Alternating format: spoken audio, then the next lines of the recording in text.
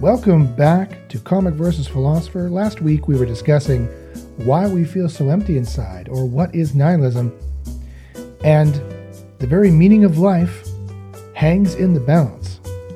Let's get back to the conversation and see who will win this week, and if we can answer the question, what is nihilism, and why do I feel so empty inside?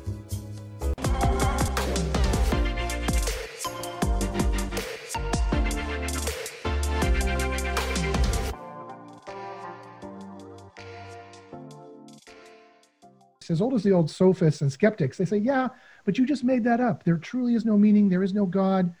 Your church is just a farce. You're just trying to get money. You're just trying to get the pool boy with your wife. You're just trying to, whatever base pleasure, pain, response thing it is you're trying to do, really, there is no meaning to it. In a million years, because they ask questions like this, in a million years, when the human species is dead and there's nothing left on this ice ball of a planet, will any of it have even mattered? Okay, well. If you answer no to that, then you're a nihilist and the skeptics win. If you answer yes to that, then you're not, and that's where I find the interesting answer to be. Well, I can refute that. Please.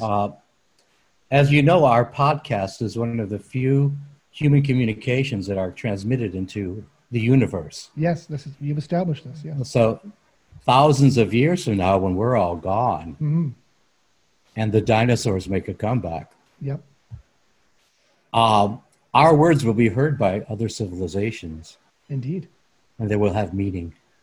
It'll mean something. So, Kara, you're not just on a simple podcast. Oh, I can tell. You are perpetuating the human race. That's right. In absentia. Wow. That is. Yeah, don't get profound. Nervous. Oh, I'm not nervous. I'm really leaning into that. Oh, that was the best sarcasm in anyone's voice I've ever heard in my life. Oh, I can tell. I'm going to give myself -1 for that. Personally, I'm just going to carry around -1 all day. -1. So it's 1-0. I'm climbing up. I'm climbing up. No. I banked that into my personal count. Yeah, I have my own scoreboard at this point. Then. Okay. All right. So Kara's made 3 good points. Phil actually has not made any points. He's probably at -3. No. So it's 3, -3, 0 is how the score actually goes. I think that's accurate. Yes. So there is accuracy in reality then. There is truth, you're saying. So yeah, I mean, in terms of what we contribute as human beings, right? It's somewhat temporal, although obviously we're looking at great art, from 600 years ago in the Renaissance, right? Yes. I mean, great things seem to last a long time. Yes, I think 200 years from now, people will sing. If we're around, people will know Beatles songs. I just think they will. Right. And what would a nihilist say about climate change? Like, have we not shifted the whole world? What would you like? We're shifting the world all the time. We are living in the reality that has been created from generations before us. They have shaped this plane that we're sitting in. Oh, yes, for sure. So, what would they say about that? Well, it depends on the nihilist. More of a French postmodernist nihilist that also was anti-capitalist would say clearly, because nihilism exists and there is no moral truth, at the end of the day, all there is the will to power. All there is the strong dominating the weak. And that's always in every society the way it's been, and that's the way it will always be for humans. Any religion is created just as an obfuscation so that the weak can feel great, that they have a big brother in the sky who is going to, punish the wicked, the strong who abuse them at the end of the day, which is a complete falsity and complete lie that they tell themselves. And climate change is a direct result of this. Every society fails. The rich rule the society. They rule it for short-term goals only because they're stupid. They're not the smart. They're the strong. They run every society into the ground, and that's been the story of every society ever tried by humankind. And climate change is just the result of our incredible technological impact. The only thing that progresses over history is not morality. It's not progressiveness in the pie in the sky. Yay, morality happens. Things get better. Racism goes away. That never goes away. That never happens. And there's some truth to this, by the way.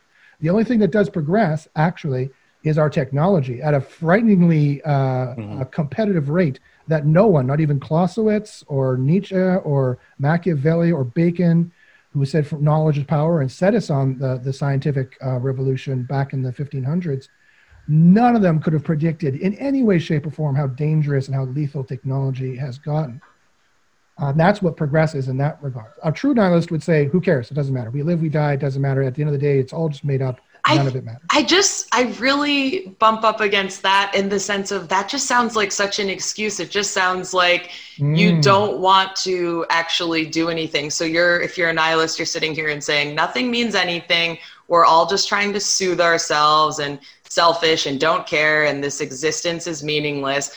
And then it's just an excuse to not actually have to do anything and make the world a better place. Like, it just sounds so unbelievably inherently selfish. Like, you don't have to ascribe any religion or morality to it even, but if you just want to sit there and just say, well, nothing matters and I'm just going to do, we all are going to sit around like using opioids and like, I just think that's like a self-fulfilling prophecy that you're just sitting around and saying that, and then you're just choosing to engage in that type of behavior, because if you have that lens on, you can absolutely use confirmation bias and go, see, that doesn't matter. That doesn't matter. It doesn't matter. I was born this way. It's just like, it's feeding into your own depression about it. And it is actively a choice to engage in that mindset. Yes. Another point, Kara, I could not agree more.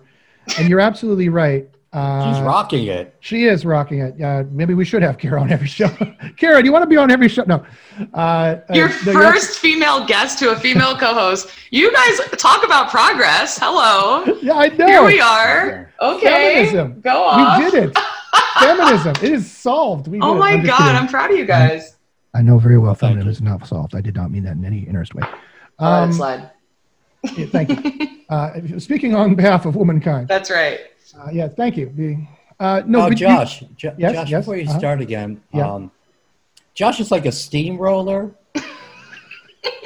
Because I'm hot and steamy? Not even close. But I'm thinking... Because I roll joints? I'm thinking the practical considerations of nihilism, right? Mm-hmm. If I wouldn't want to book an Airbnb with the owner of the house who's a nihilist. Because I would drive up there or fly in and I'd get there and the door's locked and he goes, why would you want to stay here? Exactly. But I would say, you took my fucking money. Yes. Well, I just have to turn everything into Airbnb. By the way, Comic versus Philosopher is sponsored by Airbnb. Yes, that's one of our new sponsors that Phil hasn't managed to offend yet, because there's no particular insensitive, politically incorrect language associated with Airbnb specifically, but I'm sure he'll find one pretty quickly. Josh, have you ever met a nihilist?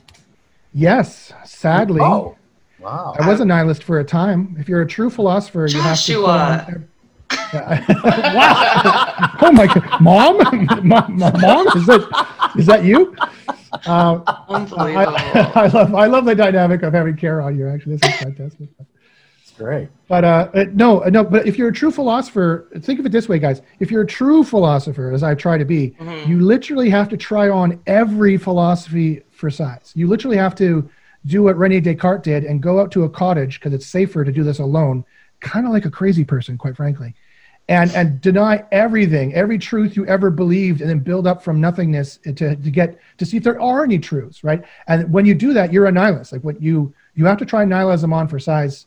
So yeah, I've been a nihilist. I've met tons of nihilists.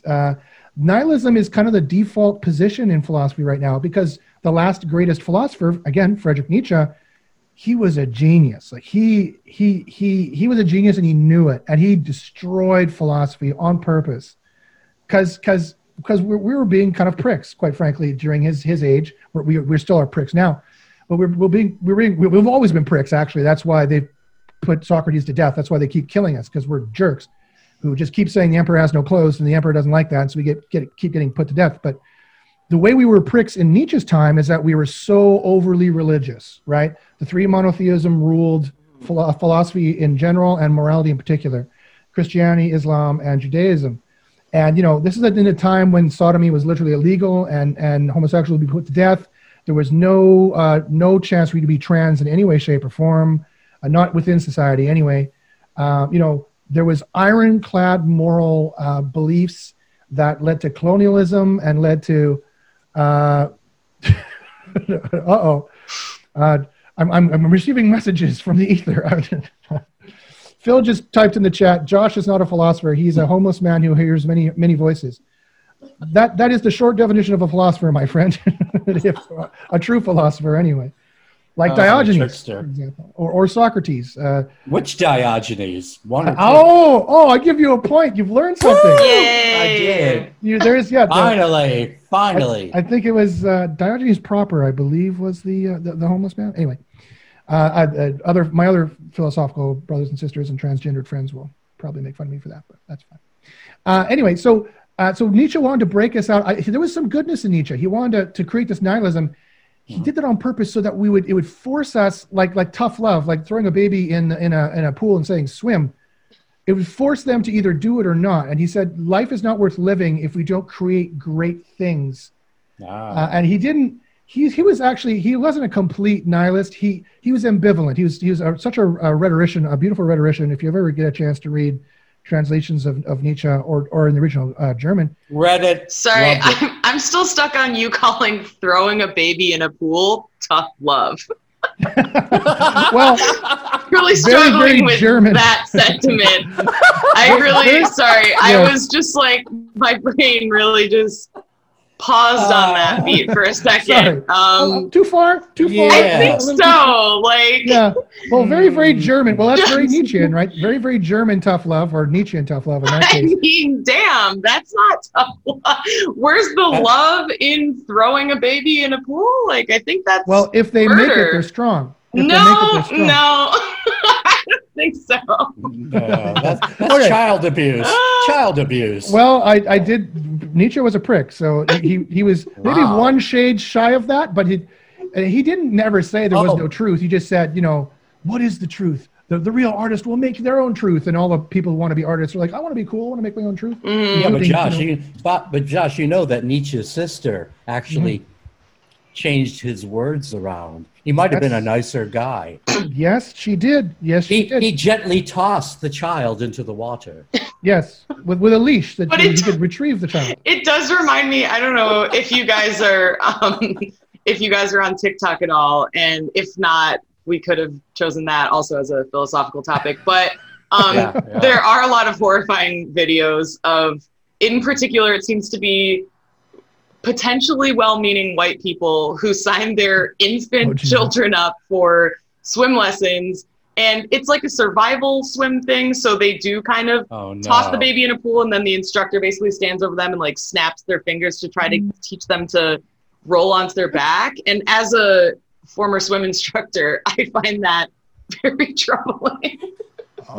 As a human being, I find that very troubling. As a philosopher / swim instructor, I bump up against that a lot. And yes, I have taken on that title because if nothing is me, then I can say whatever the hell I want. Why can't I call myself a philosopher? This is true. You can call yourself a philosopher. Yes. Even literally, all it means is lover of wisdom. And so as long as you pretend to love wisdom, you're a philosopher. But pretend. That's all that's required. Wow. In loving relationships, just make them believe that you love them. That's right. Wow. Now that is depressing as fuck. Speaking of nihilism. Yes, can we talk about nihilism and love? I would love to unpack that.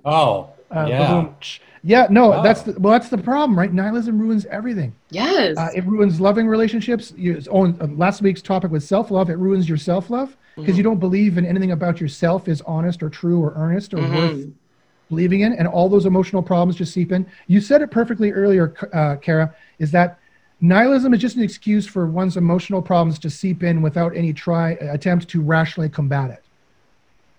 Right? And it seeps into, it tends towards Tinder, rakish kind of just sexual relationships that have no deeper meaning because they say there is no deeper meaning. Or if there is, you're pretending, or it's going to fail at some point. But right? that's a choice. The thing is just that's a choice. That's subscribing to that philosophy is ultimately, it feels hypocritical. And anti-nihilist to say I'm nihilist. Nothing has meaning. Yes. You just chose that. You're just Exactly. assigning that meaning. God, I need to slap a nihilist. Yeah, really. Get him over here. Well, and you just said it perfectly. Another point for Kara. So that's my solution. You're absolutely right. It's self-contradictory, which the hardliners don't care about. But at the end of the day, we could say, well, it's self-contradictory. You can self-contradict yourself all you like, but you're not getting anywhere and you're not impressive and go away. But at the end of the day, you're absolutely right. There is meaning. We create meaning. We find meaning. There are patterns in the stars. We don't just make them. There are patterns in life. We don't just make them. Objective truth exists, I'm here to say. And objective truth, even in morality, exists, I'm here to say. Or at the very least, in goodness, and what's good or bad, what hurts or what helps. There are practical facts there that we can follow that we'll want to. Being a nihilist sucks, and being a nihilist hurts and causes anarchy and causes more people to hurt. That's reason enough not to do it. I don't need any other justification other than that hurtness hurts, goodness is good. I will seek the good because of those reasons. So you couldn't be more right, Kara. And that's what I think. That's another point. That is another. Sure, she can have all the points. You have infinite points. Kara gets infinite points. Are you just saying that because you have that nihilism in you, and you really don't think that these points matter? Because you can do that, but in my world, they do matter, which means that it matters, right? Even if it's just in my little tiny myopic view. Oh my goodness. No, she's right, because when I lose, I carry that around all day. Same.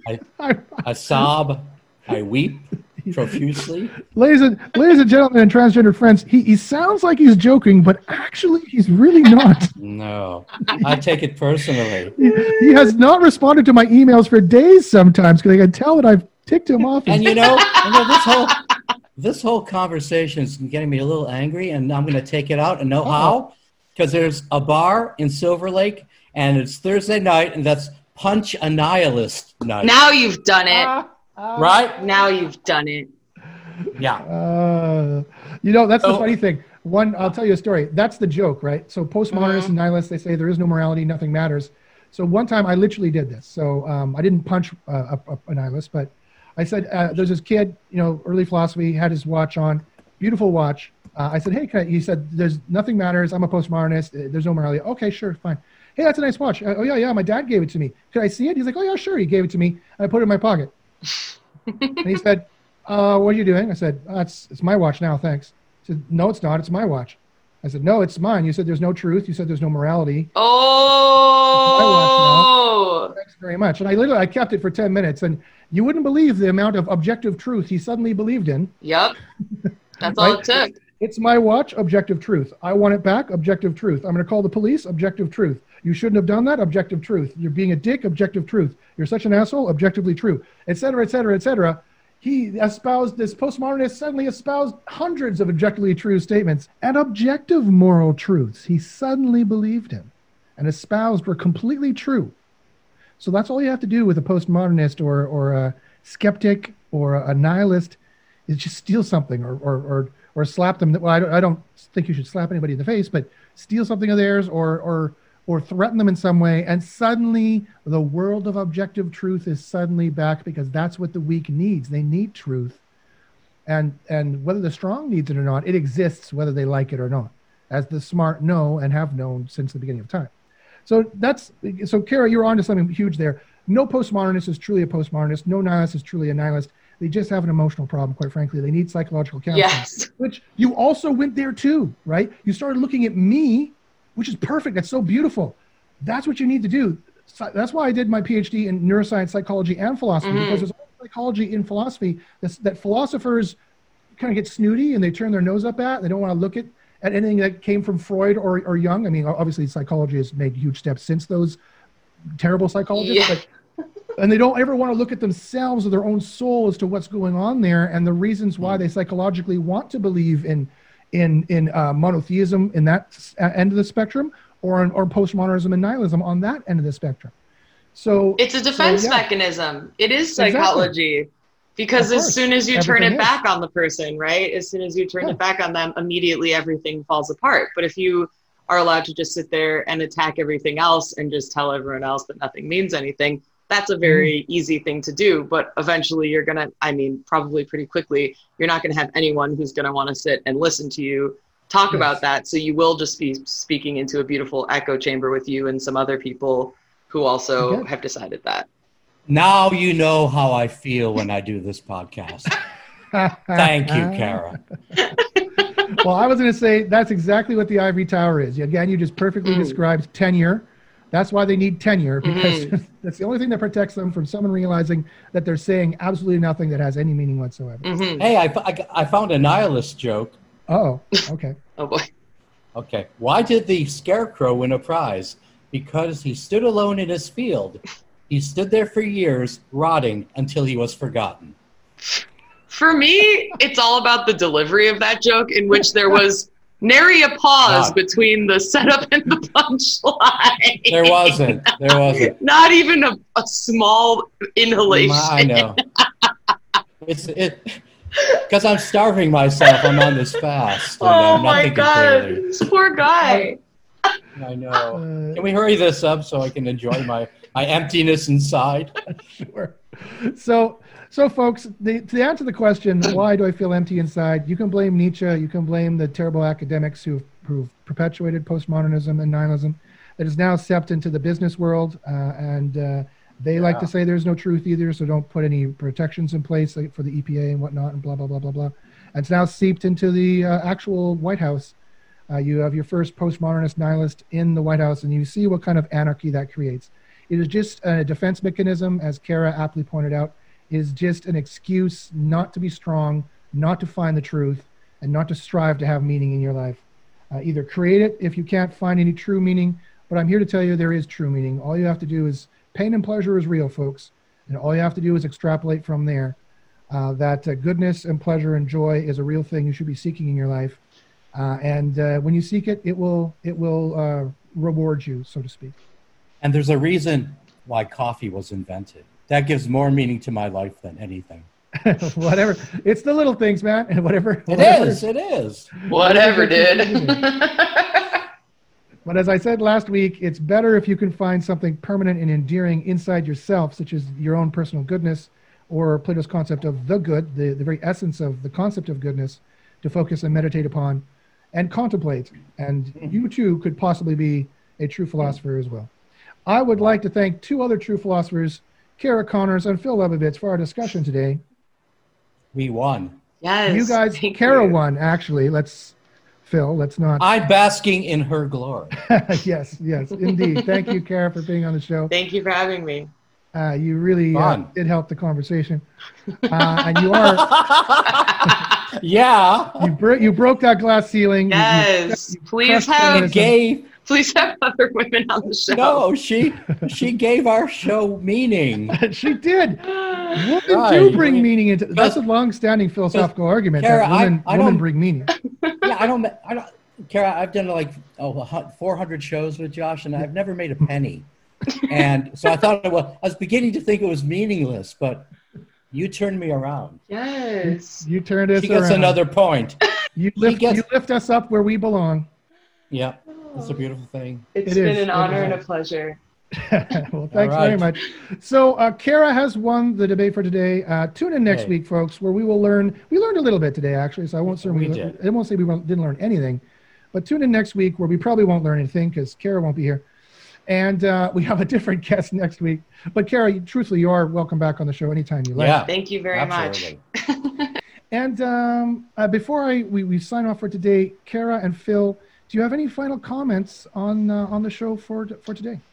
Mm-hmm. We won. Kara won. Yeah, same. Happy to come in. Happy to be the first female guest. Happy to win. Book more females. That's my message for the day. Indeed. Oh, it's beautiful. War in 2024. That's my message. Phil, what? Your friendship brings meaning to my life. Oh, that was nice. That was a late point we're going to give you for that one. That was very sweet. Kara, can I have a point because I told you crushed feminism? Yes, you can absolutely have Still a point. losing. It doesn't matter. Then I got more than you, Phil. Suck it.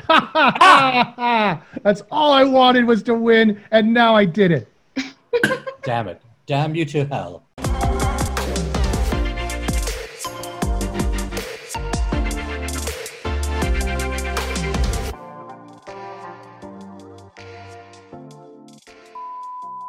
Yeah, I mean, there might be a gap when he's not talking. We have to really time it quickly. It's like a sniper. Definitely make fun of my bad jokes because I think we need to hang at the biggest lantern on those as possible. Copy that. All Yeah, right. there'll She be even knows plenty. Military lingo. That's I am right. impressed. I know. Yes, that was from the military. That's exactly where I picked that up. I want to thank Kara for her service. Yes, thank you so Thank you, much. Kara. No problem. Thank you for your service on our show. #feminism.